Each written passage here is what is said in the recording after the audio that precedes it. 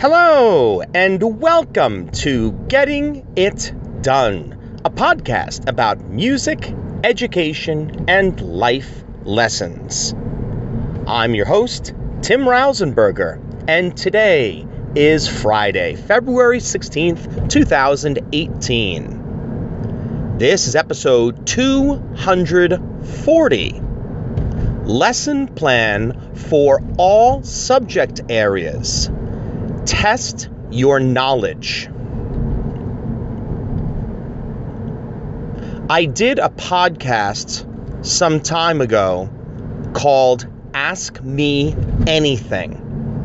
And I encourage you to listen to that particular episode in addition to today's episode.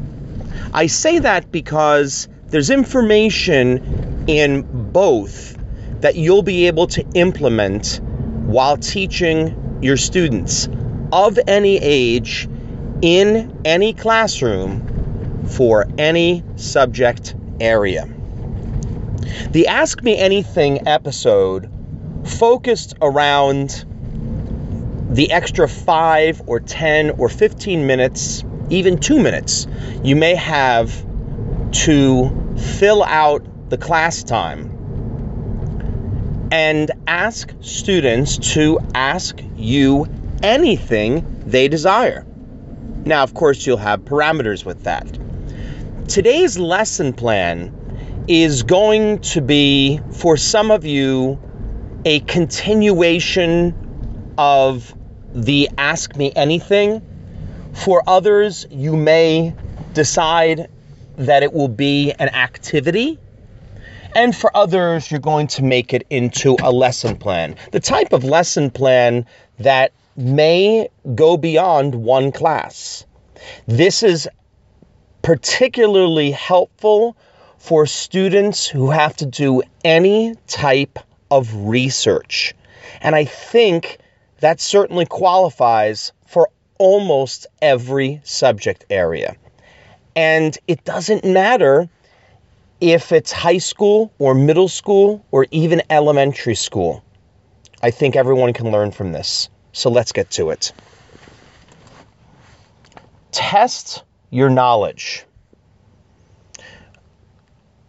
Your goal with this particular lesson is to get students to understand the importance of research. They need to understand that we collect this information in order to formulate decisions because we want to have it in our memory banks at all times and be able to use it as a reference point with different types of things in all walks of life. For these intents and purposes, it's going to be for research. Now, how are they going to test your knowledge? How are they going to test their own knowledge? It's going to start with you as the teacher. So here's what I propose, and you can modify it to your liking. You're going to ask the students to come up with X number of questions. It could be one question, it could be 3 questions, 5, 10, however many you want. The students can ask you the questions in class. I think that's personally the best way of doing it because I think a lot of us don't want to have to grade any more papers or read more papers than what our time schedule allows.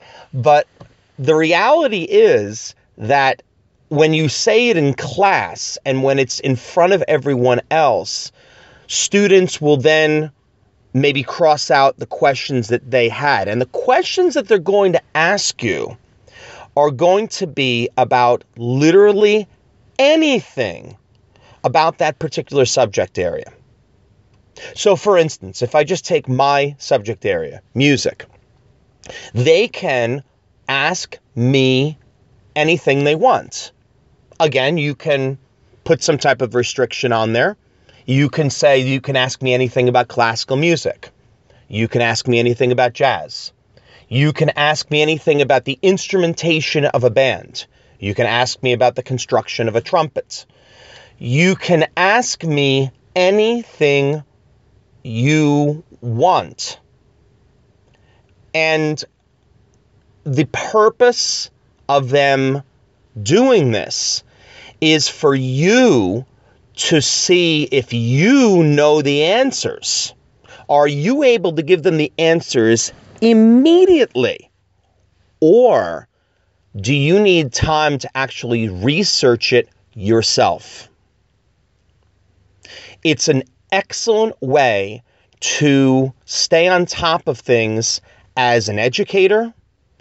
It's a great way to educate yourself while also educating the students, because you're going to be doing a lot of different things here. First, you're going to be obviously improving your own knowledge. But second, you're also going to be educating your own students, not just by recycling information and just giving them information. No, you're teaching them. You're showing them. You're modeling for them. This is how I found out this information. This is when I found out this information. I don't know the answer to that question. I'm going to need to get back to you. And when I've done this before, sometimes I have the answer before they leave class. Sometimes I'll just go straight to the computer or my phone and Google the answer. Other times, I'll find the students later in the day.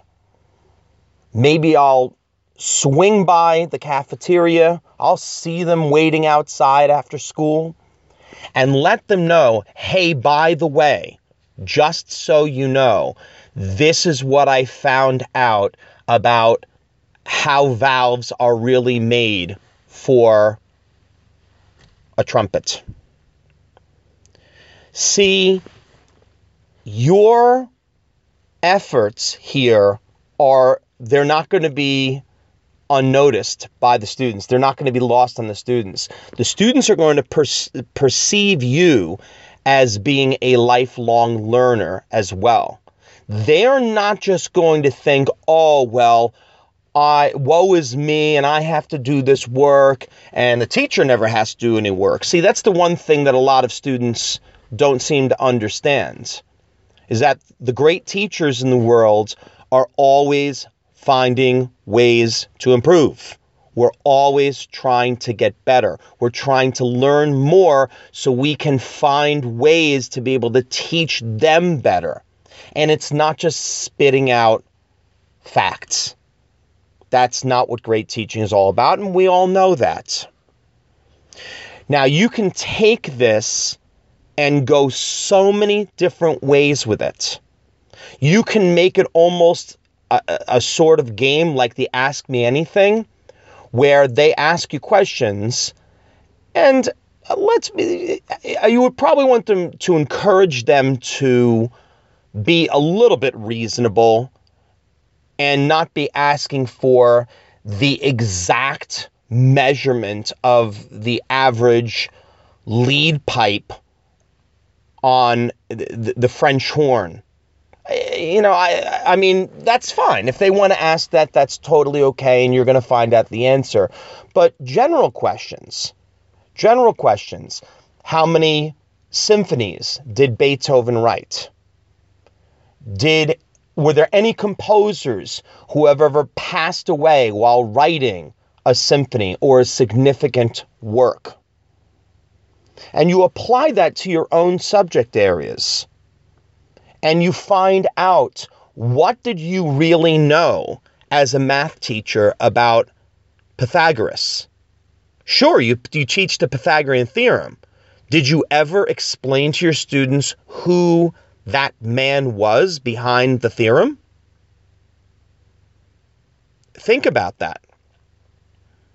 In terms of science, have you really gone into everything about Neil Armstrong?